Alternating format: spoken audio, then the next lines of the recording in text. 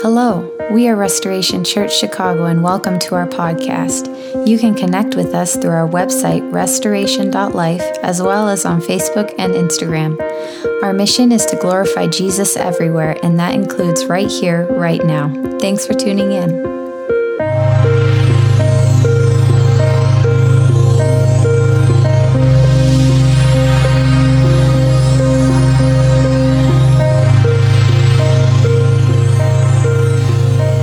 It's so good to be here. Last time I was with you guys, I'm sure they'll figure out the sound. I'll just keep talking until, all right. Last time I was here, you weren't here. You were in a school. I've been here in this place, but last time I ministered with you, you were in a school, and it is amazing to see the goodness of God over Restoration Chicago. Isn't it good to have your own physical home to come and gather and worship the Lord, and a place you can invite people into an atmosphere to feel loved and connected, and make it yours. Like, this is such a beautiful place God has given you. Just worshiping here, honestly, I was tearing up for you guys just to think of the goodness of God over Restoration Chicago and how faithful He is to His church. God loves His church. He loves His church so much, and He loves you, Restoration Chicago. I love your name, obviously. I'm from Restoration LA, and it was just a prophetic name that the Lord had given us for our church in our region. And so I think it's the same for you. It's a missional name, right? That we are a church of restoration. It's a prophetic statement to your city and beyond, right? That you are a church about restoration. And it says that we are in the restoration business. So I don't know if you believe that or not, or know that or not, but you are in the restoration business. It's a family business that our Father in heaven has started. And I know the church is not a business, so please don't start throwing stones at me yet. But listen, we are about the restoration business, and it's a business committed to the restoring right relationship between God the Father and His creation that was separated by sin. It's a business committed to restoring the promise of eternity for every person that believes in Jesus. And it's a business committed to restoring lives that have been broken regardless of the circumstances. And so I love that you are about the same business that I'm about. It's a church, even though no one else pick the right name like we did. This is what the church is about. It's the restoration of all things that have been broken from God the Father. And so before I start, I need to definitely say hi and send the love from my wife, Vanessa. Vanessa sends her greetings, sends her love. We are in partnership with you as a church. We serve with you and Vanessa on the NCMI team. We are leading churches in our respective cities, but we definitely are connected in so many ways. So thank you for having us, and we'll be back in a couple of weeks. Not to minister here, but my son and Rebecca Sudworth will be getting married in this place in a couple of weeks. So really, really excited about that. So we have all kinds of different connections. So back to the restoration business. If you have your Bibles with you, if you can turn to John chapter 6, and we're going to start in verse 35, read for a few verses, and then get through really what I think the Lord has already been saying this morning. In the prayer time before service, this word commissioning kept coming up. And then this prophetic word from Vanessa during worship, that there's this commissioning that is taking place. And not only is it taking place, it has taken place. It has taken place, and it is taking place. And so God has commissioned, and God is commissioning. And so you look at somebody next to you and say, God is commissioning. He's commissioning.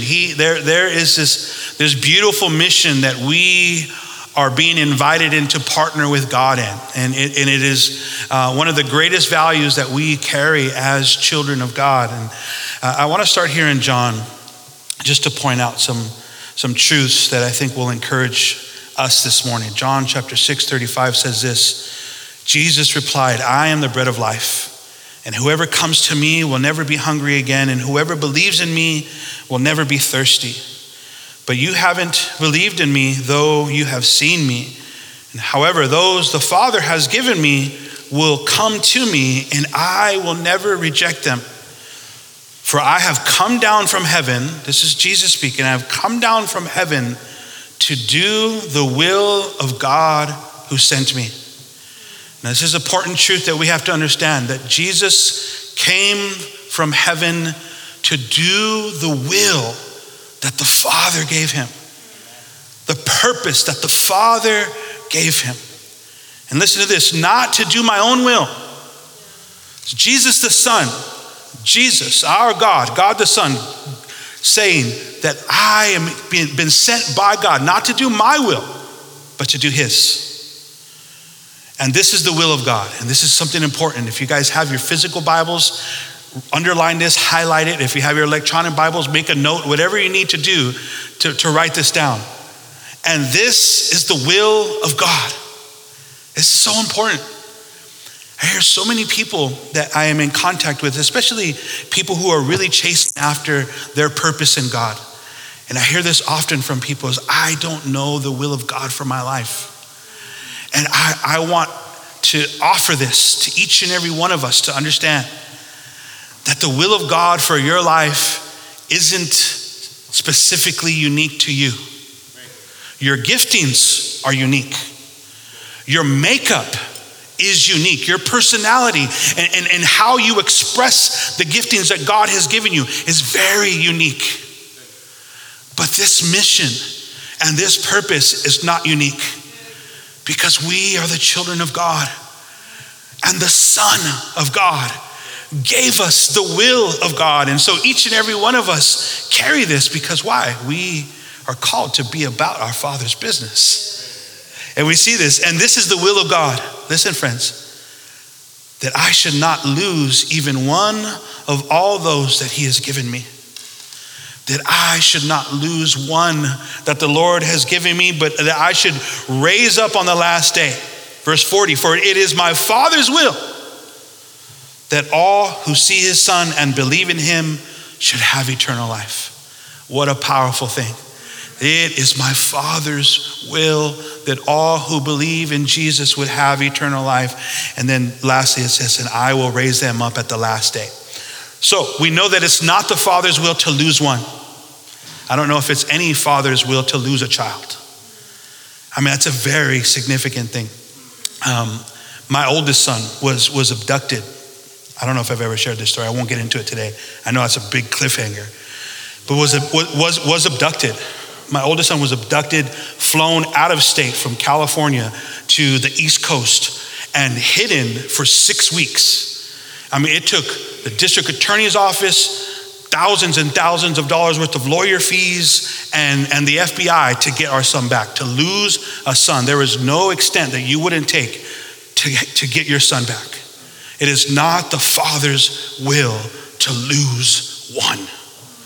Not one. Secondly, we see it is the Father's will for all who believe in Jesus to have what? Eternal life. This is the Father's will, that his children would have eternal life. 1 John chapter 3 says this, and I'll start with verse 1. See how very much our Father loves us.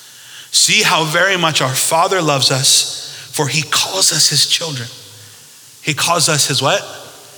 His children. We're his children. We are the children of God. And that is what we are. But the people who belong to this world don't recognize that we are God's children because they don't know him. They haven't been introduced to their Father. I had this pretty surreal experience when I was in middle school.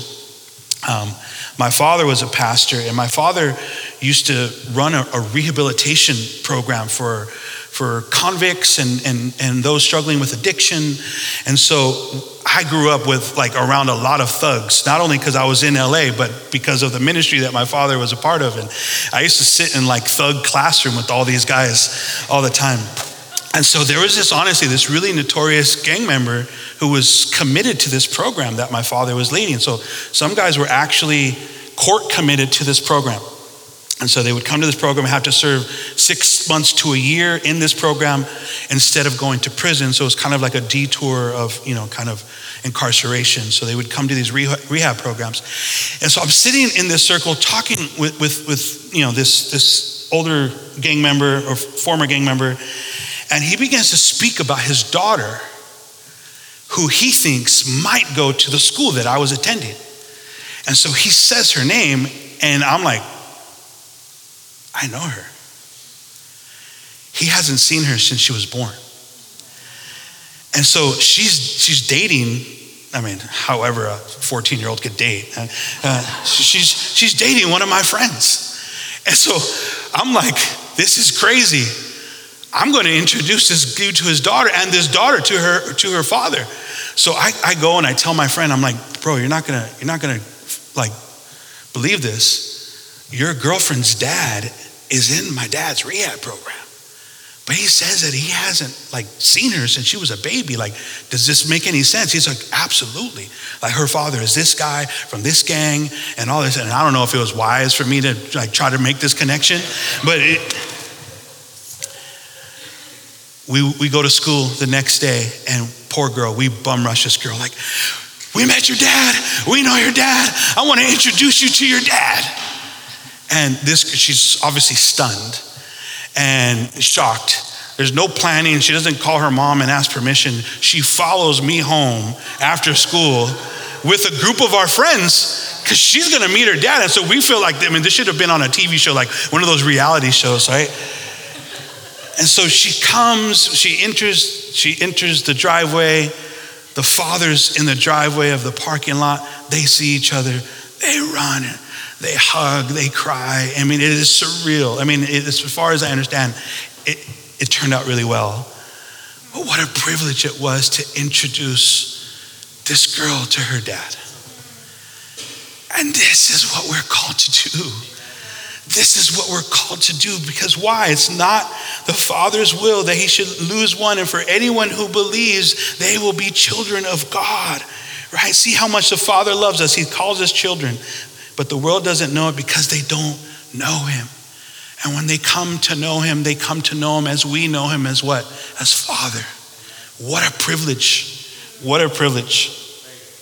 And the question that I have when I read verses like this is what is my response to this? What is my response to this revelation that God wants all of his children to know him? Like, and the question that I give you this morning is, what is your response to this?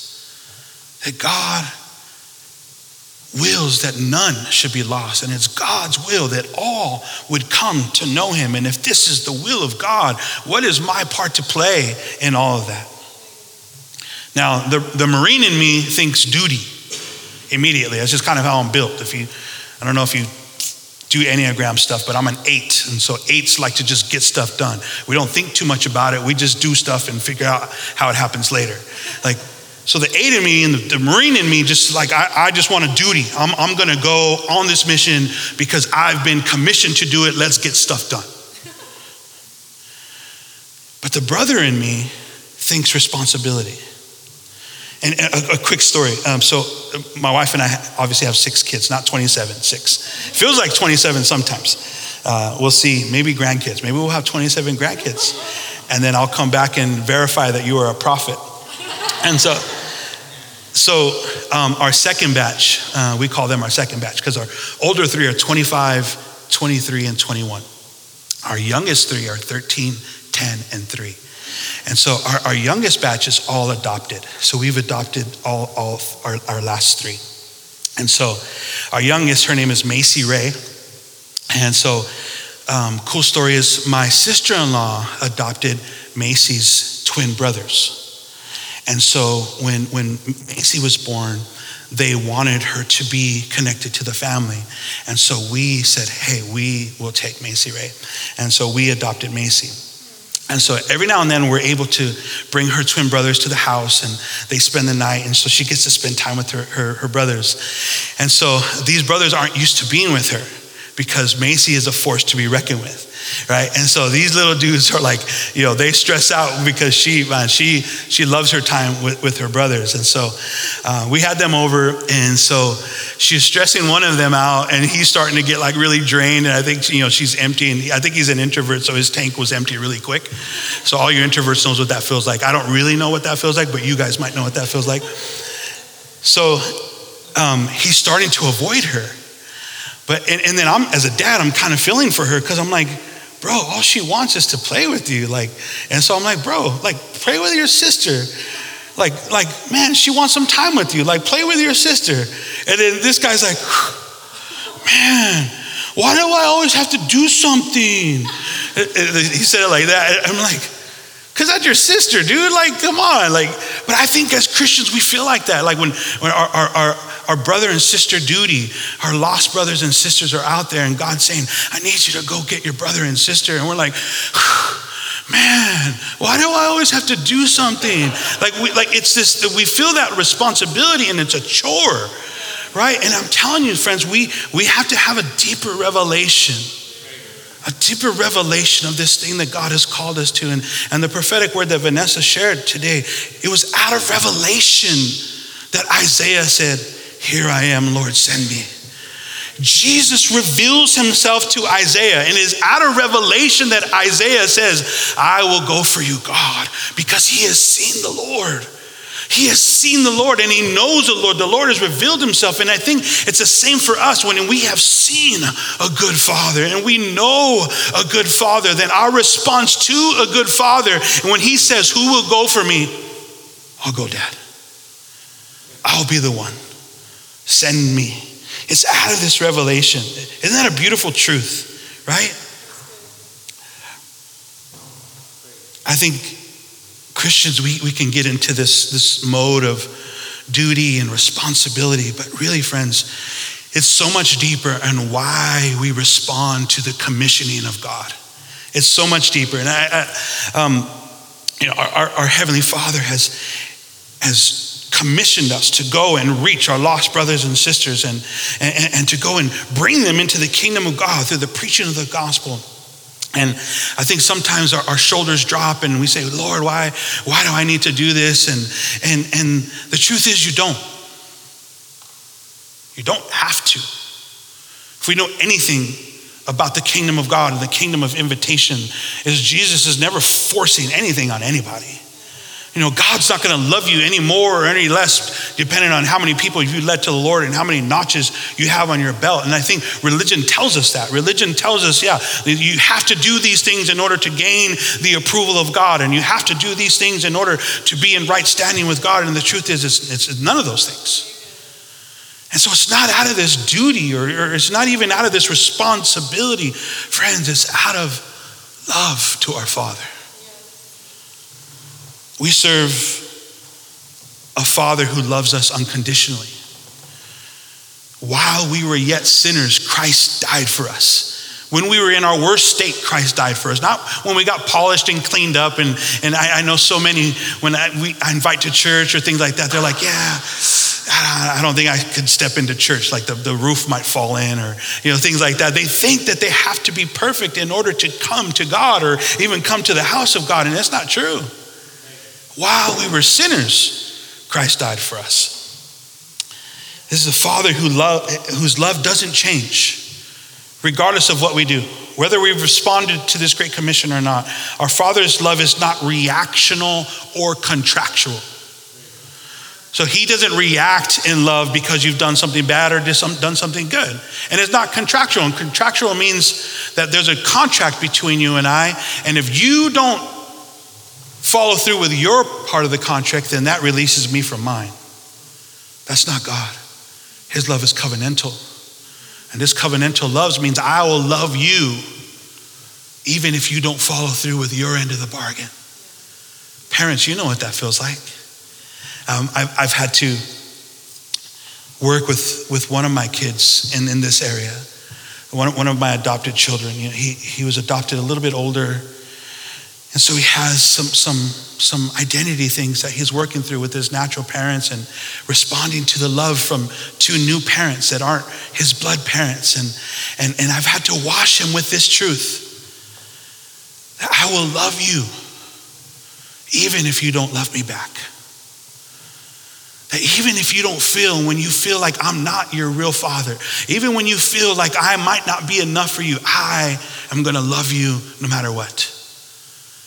This is how God loves us. This is how God loves us. And it's in response to this, friends, that we do the work of God.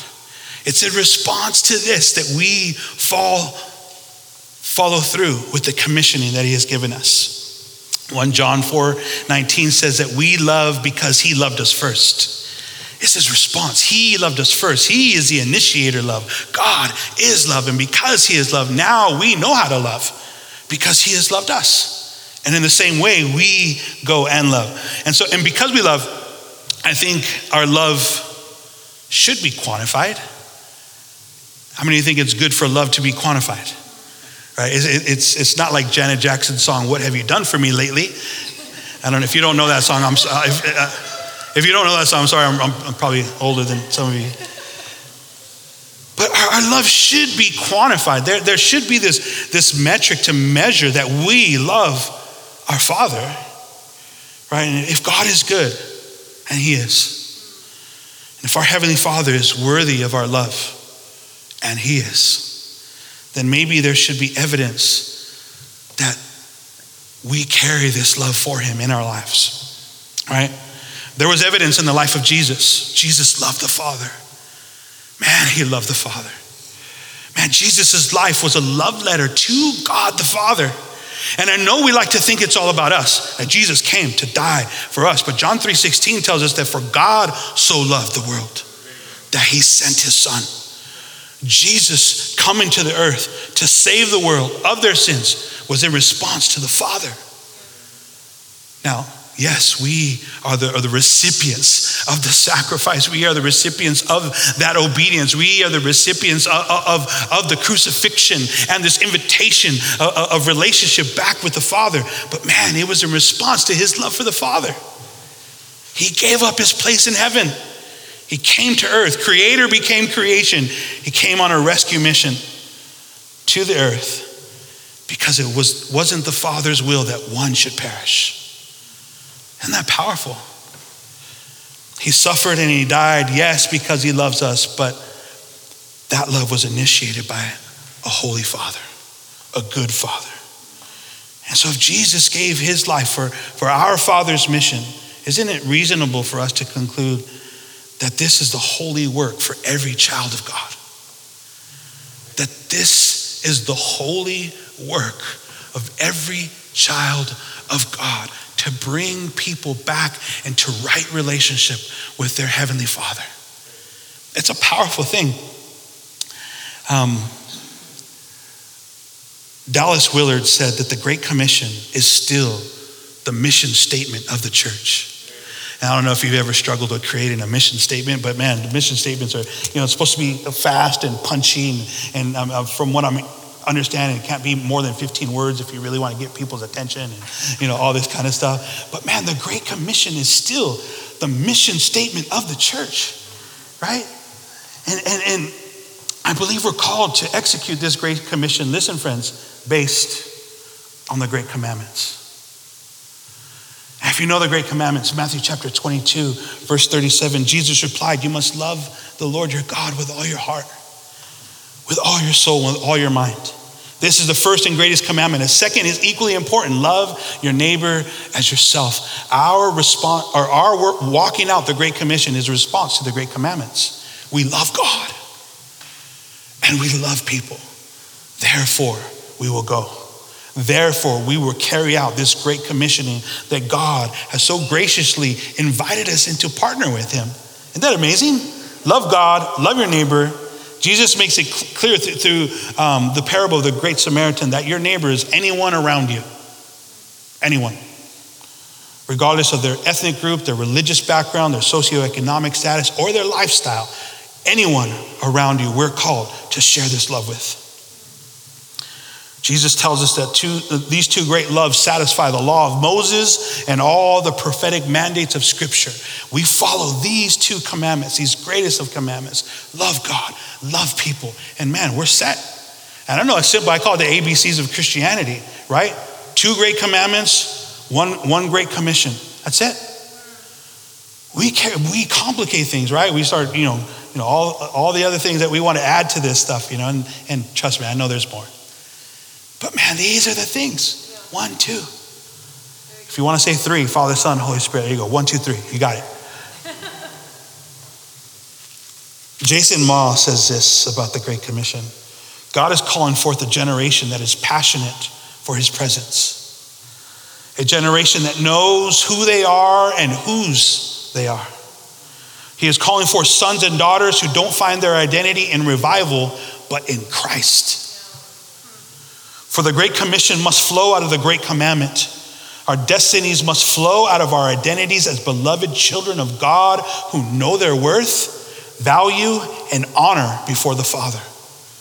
We have nothing to prove, listen friends, and nothing to lose. We have nothing to prove and nothing to lose. It is a time for change. It is time for revival and reformation in this generation. And I agree with that. That resonates with me. It's time for people who know who they are in God, knows who their Heavenly Father is, know what the will of their Heavenly Father is, and look to our Savior as a blueprint of how we live our lives to lead this world back into right relationship with God. The Great Commission in the Bible is, you won't see the wording Great Commission, and you will in the subtitles, but not Scripture itself. The Great Commission is found in these places. Matthew chapter 28, verses 16 through 20. Write these down if you can. Mark chapter 16, 15 through 20. Luke chapter 24, verses 14 through 53. And one verse in John chapter 20, verse 21. This great commissioning that has been given to the people of God. I want to go through Mark's version of this Great Commission. It says this: after Jesus rose from the dead early on Sunday morning. How many of you believe Jesus rose from the dead? Amen. The first person who saw him was Mary Magdalene, the woman from whom he had cast out 7 demons. And she went to the disciples who were grieving and weeping. They were grieving and weeping because Jesus was dead. Not remembering that Jesus told them that he was going to rise on the 3rd day. So she went and told them what happened. And when she told them that Jesus was alive and that she had seen him, listen to this, friends, they didn't believe her. After Jesus had told them, like for 3.5 years, this is what's going to happen, they still didn't believe her. Afterward, he appeared in a different form to 2 of his followers who were walking from Jerusalem into the country. And they rushed back to tell the others. But no one believed them. It sounds a lot like us.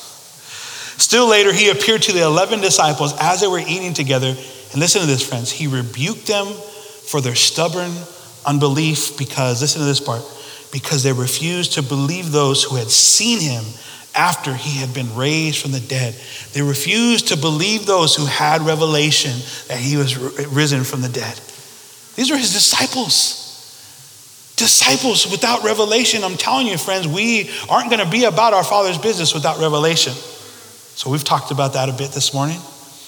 But verse 15 says this. First, he rebukes them for their refusal to believe. And verse 15 says, and then he told them, go into all the world. Where? All the world. Preach the good news. The good news to who? To everyone. To everyone. And anyone who believes and is baptized will be saved, but anyone who refuses to believe will be condemned. These miraculous signs will accompany those who believe. They will cast out demons in my name, and they will speak in new languages, and they will be able to handle snakes with safety. I don't recommend you test that stuff.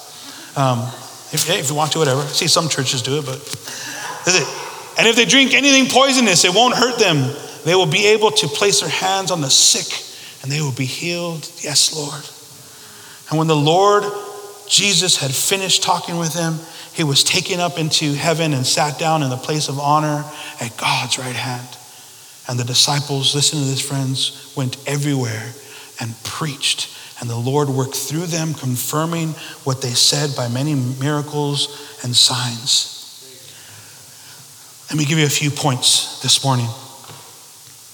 The mission of Jesus is not hinged on your confidence. It's not hinged on your confidence. Listen, these disciples were commissioned, and a commissioning is a serious thing. During our prayer time, Hugh gave the analogy of a knight being knighted by a king. And when a king comes and knights someone, it's a commissioning. I mean, there's a ceremony, there's a celebration. It's a powerful thing, right? These men were commissioned even in doubt. Jesus just rebukes them for their disbelief, and then he commissions them. This is a powerful truth, friends. This gospel is power unto salvation, with or without us. It is power because it is the word of God. It is the story of Jesus. It is an invitation from a heavenly Father to a lost world to bring them back into right relationship. This is powerful, and it's not hinged on our confidence. And I know we like to think like it depends on how we feel in the morning of whether I'm going to share Jesus or not. It's not hinged on our confidence. These disciples carried unbelief and doubt, and yet they went out and preached. It was an act of obedience. An act of obedience. That's a powerful thing. Number 2, go. Go is an action word. Go is an action word.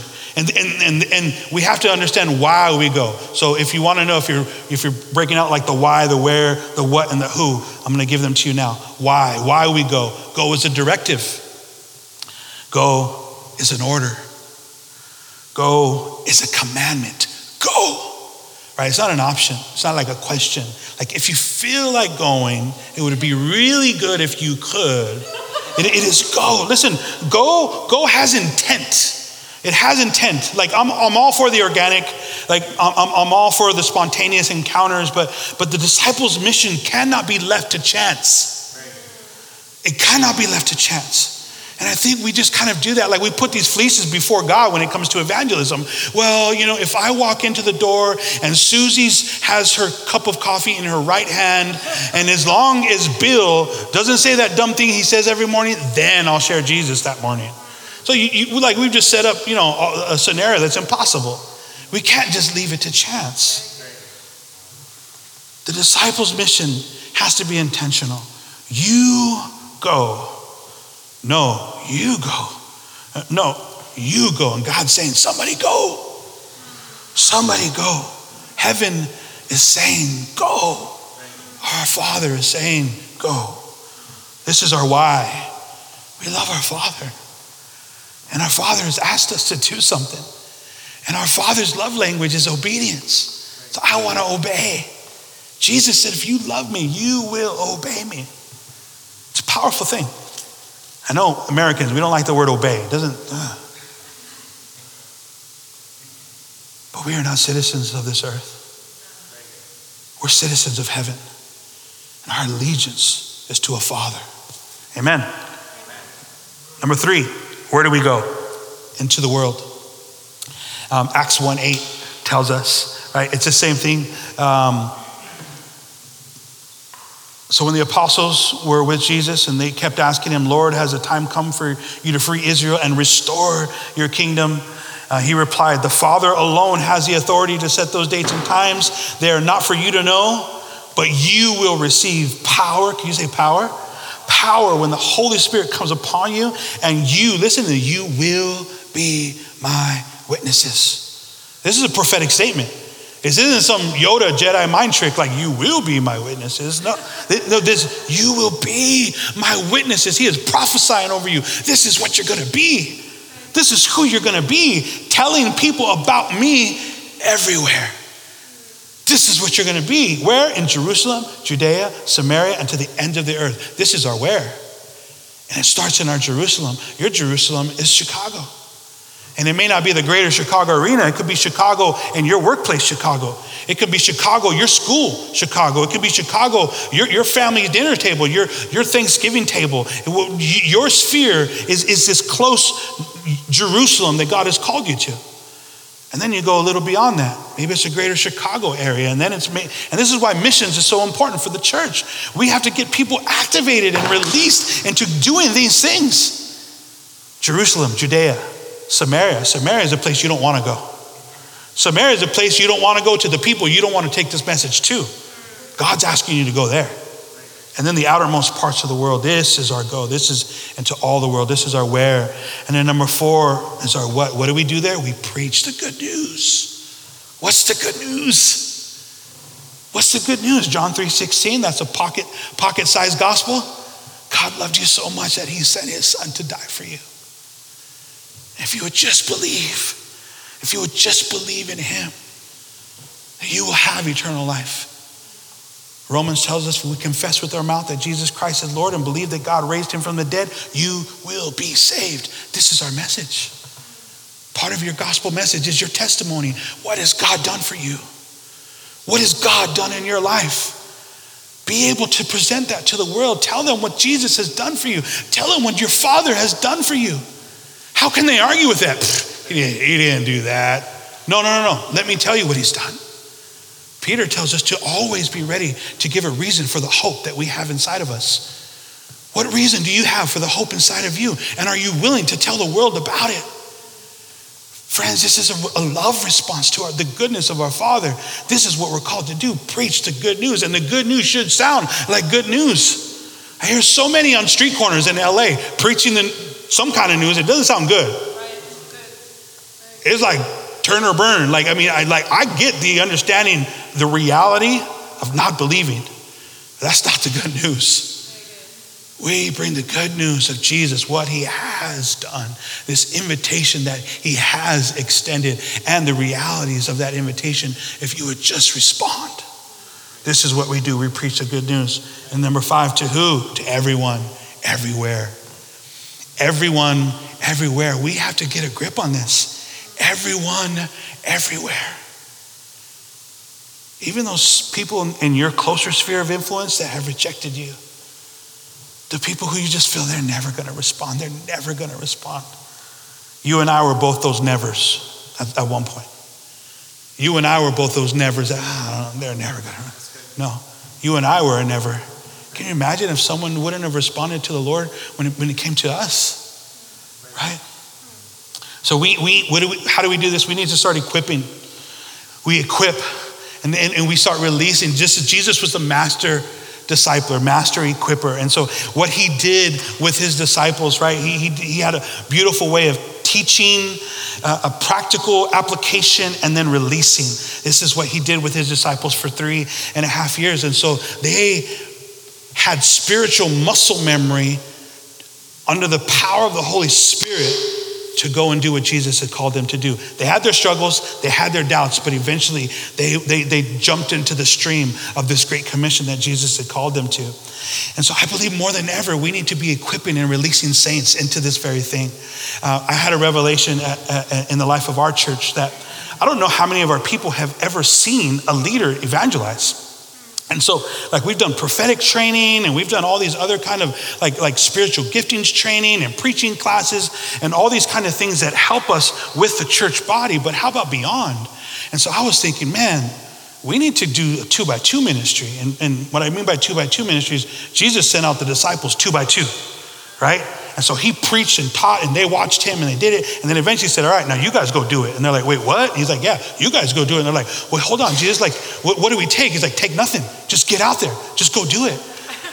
And so, they went and did it. And man, they were shocked and amazed at the things that he had shown them and taught them that they were able to do. And it was just a powerful thing, right? And so eventually, they were afraid to do it without him. But he said this powerful thing. He says, just know I am with you always, even to the end of the age. And this should bring us confidence. This should bring us confidence in what we do. So we've started 2x2 at Restoration LA. And it's not always comfortable and not everyone always shows up. But man, when people show up and we get out. So I've asked all of our elders and all of our deacons to come and then take the saints in the life of the church out. And we go cold turkey out into the community and to pray for people and to lay hands on people and to preach the gospel. And it could feel like door knocking or whatever that, but man, we have to activate the church. And I know we can put a program up and say, hey, we're gonna have a program, but man, we need saints to be doing this in their everyday life. And if they're not practicing it somewhere, I don't know if they're gonna do it. So we've had this revelation to try this stuff. And man, we've had encounters and we've had people come to the church because of it. Like we've seen God do some amazing things, but we've had this value and let me tell you this, when you're talking about values in a church, there's espoused values and there's embodied values. And espoused values are values that you say you have. So we're that word espoused, we're married to this value. This is what we project to the world. This is who we want to be. But that doesn't always mean we embody those values. And embody means we actually follow through with this value. So this is one of our values. God has commanded us to spread the good news of Jesus Christ to everyone, everywhere. We send. So this is a prophetic statement from us as a church that we've put there intentionally to prophetically live up to this. We send empowered and equipped disciples of Jesus into the world. Every member of our community is a missionary every day. Is a missionary every day. This is what we have to equip the saints for, to be a missionary every day. This is what you have signed up for because this is your Father's business. This is what you're going to do. My father was a gardener, so I mowed lawns when I was a kid. So he was a pastor too, but you get what I'm saying. So real quickly, Jesus taught. He gave us practical applications, and then he released. We need to see that more in the life of the church. What are the enemies of this mission? Number one is fear. Is fear. Number two is comfort. These two things, I believe, are the greatest enemy to the church following through with this great commission that God has given us, right? And so I believe there's a doctrine of fighting with the opposite spirit. And so I believe that it's the same for these two things that we are contending with. We fight with the opposite spirit.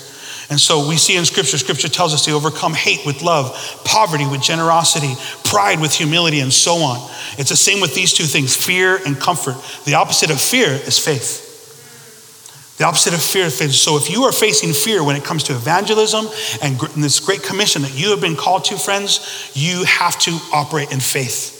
Right? Without faith, it is impossible to please God. This is what Hebrews tells us. Faith comes from hearing, and hearing comes from what? The word of God. Get in your word. Get confidence with what God has spoken over you. Prophetically, spend time with God. Let him wash you with prophetic words over your life so the confidence in you will build. This faith will build, and you can contend against this fear. And listen, faith comes from his presence. Man, when you're in his presence, man, you stand tall.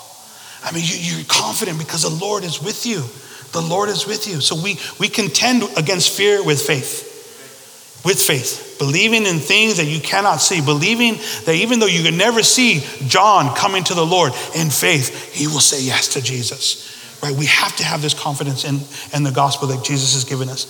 Second, real quickly, the opposite of comfort. Listen, friends, you might struggle with this one. Is suffering. Man, it's uncomfortable to share the good news to a person in the line at Walmart. I can't stand Walmart. I'm not against shopping at Walmart, but I can't stand the atmosphere of Walmart. It's hectic. But when Holy Spirit tells you to start sharing Jesus with someone in line, you're like, really, Lord, now? With a kid crying and this lady bumping me with her cart and like now? Yes, it's uncomfortable. It's uncomfortable when Jesus wants you to share it with that family member that you know is desperate for breakthrough, but you're just, I can't do it. I don't want to bring this right now, Lord. I mean, all the families here, it's going to be a thing. It's uncomfortable. But Jesus says, if you want to follow me, you must deny yourself and pick up your cross daily. Daily. Carrying a cross daily is not comfortable. I mean, think about it in the physical, but this is a spiritual. Carrying your cross daily, it's uncomfortable. Put yourself in uncomfortable situations, friends. Honestly, tell yourself, like, man, be prayed up before you go to work. Lord, if you give me an opportunity, I'm going to do it. Man, when you hear about a missions trip coming through the life of Restoration Chicago, I want to be a part of it. Talk to the eldership team here and say, hey, where are our partners working in? Can I go? You know, can I go into Mexico? Can I go into South Africa? Can I go into Nigeria? Is there a place that I can go? Where can I go to get myself out of this uncomfortable life that I might be living to share this beautiful good news with somebody else? How do I break being stuck and comfortable? Put yourself in uncomfortable situations. Listen, take down your selfie and put up, I am a follower of Jesus, and just watch what happens. It's a powerful tool if we use it right. Let me just land with this. 1 Peter chapter 3 says this. Now who will want to harm you if you are eager to do good? But even if you suffer for doing what is right, God will reward you for it. So don't worry or be afraid of their threats. Instead, you must worship Christ as Lord of your life. And if someone asks you for the hope, about your hope as a believer, always be ready to explain it. But do this in a gentle and respectful way. It's a gospel of love. Do it in a gentle and respectful way. Sorry, I lost my place. Keep your conscience clear. Then if people speak against you, they'll be ashamed when they see what a good life you live because you belong to Christ. Remember, it's better to suffer for doing good if that is what God wants than to suffer for doing wrong. Christ suffered for our sins once for all time. He never sinned, but he died for sinners to bring you safely home to God. What a powerful thing. He died to bring you safely home to God. He suffered physical death, but he was raised to life in the Spirit. So he went and he preached to the spirits in prison, those who disobeyed God long ago when God waited patiently while Noah was building his boat. Only 8 people were saved from drowning in that terrible flood. And that water is a picture of baptism, which now saves you. Not by removing dirt from your body, but as a response to God from a clean conscience. It is effective because of the resurrection of Jesus Christ. It is effective because Jesus rose from the dead. This is our good news. We have to have confidence in this message that Jesus has given us. How many believe that? How many of you believe that God has given you this beautiful good news to share with the world? My encouragement for you, Restoration, is this. If God is good and you love God as the great commandment calls us to do, a reasonable response to that love is to be about your Father's business. I want to remind you, it's not his will that one should perish. And he has given you a commission to go into all this world and bring his kids home. One thing God showed me at Costco one time, I see all these people taking back their stuff, like people buy stuff and they take it back. You might have heard me say this in the past, but it's just a powerful thing. And why do we like shopping at Costco? Because we like getting what we paid for. And I know if something goes wrong, I get to take it back. And so there's value there. How much more does our Father want what he paid for? He wants what he paid for. And he has asked his children to go get it. Will you obey? Will you obey? Would you mind standing with me this morning?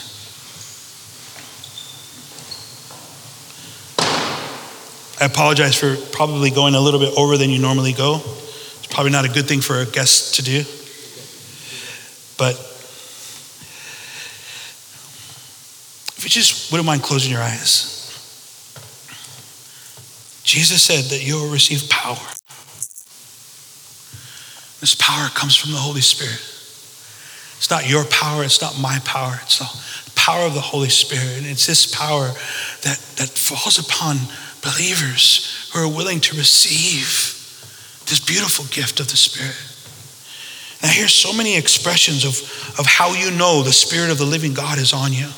Yes, there's tongues and there's giftings, and I believe in all of those things, and I want all of those things. But here in the book of Acts, Jesus says, receive power, and then you will be my witnesses. One of the greatest signs that the Spirit of the living God has fallen upon you is that you are a witness of Jesus. Will you exercise that gift? Will you exercise that ability? Will you respond to the will of your Heavenly Father? Will you respond to the commissioning of your Savior? because you love him. And because you love the people that God has put you near. And because you love the people who are afar, who are desperate to encounter what you have so freely been given. Will you respond? And if you believe that you need to respond to that this morning, I'm just going to ask you to lift your hands to the Lord. And as you lift to the hands of the Lord, I'd just love for you to just pray to the Lord. Pray to him. Speak. If you've experienced fear, just pray to him. Lord, I want to replace this fear with faith. Lord, give me faith. I don't know if I'm an evangelist, but I know you've called me to this great work. And listen, friends, if I could just remind you, evangelism is not a gift. It's a mandate. It's not a gift. It's a mandate. It's for everyone. Your children so freely talk about Jesus all the time. They don't care who's listening. How much more should we as the children of God be doing it? We love you, Lord. Lord, in the face of fear, I want faith. Lord, when I feel uncomfortable, Lord, when I feel like I'm going to get scrutinized or rejected, Lord, I pray for the ability to enter into that suffering. To enter into your suffering, to understand the suffering that you paid for us to have the ability to share this beautiful news with Chicago and beyond, with my mother and beyond, with my father and beyond, my siblings and beyond this world, God. We want to share it with the world. Thank you, Lord. I just have a prophetic word over restoration. I believe there's a generation coming up in the life of this church that is going to be fearless with the gospel. And I see the younger people, but I don't think it's strictly for them. But I think it's going to be provoked by the younger people. There's going to be a generation raised through Restoration Chicago that's going to be fearless with the gospel. And I wouldn't have the strategy. I don't believe it's my place, but I believe the eldership in the life of this church, the Lord is going to give you a strategy to begin to cultivate and release this through this next generation. And I don't know what that'll be. You guys can get in the face of the Lord and like, Lord, is there a strategy for us in this? Raising up this generation to be fearless with the gospel. To be fearless with the gospel. Thank you, Lord. Thank you, Lord. Thank you, Lord, for this generation you're raising up. Thanks again for listening. We hope you were encouraged. Don't forget to connect with us through our website, restoration.life, as well as on Facebook and Instagram.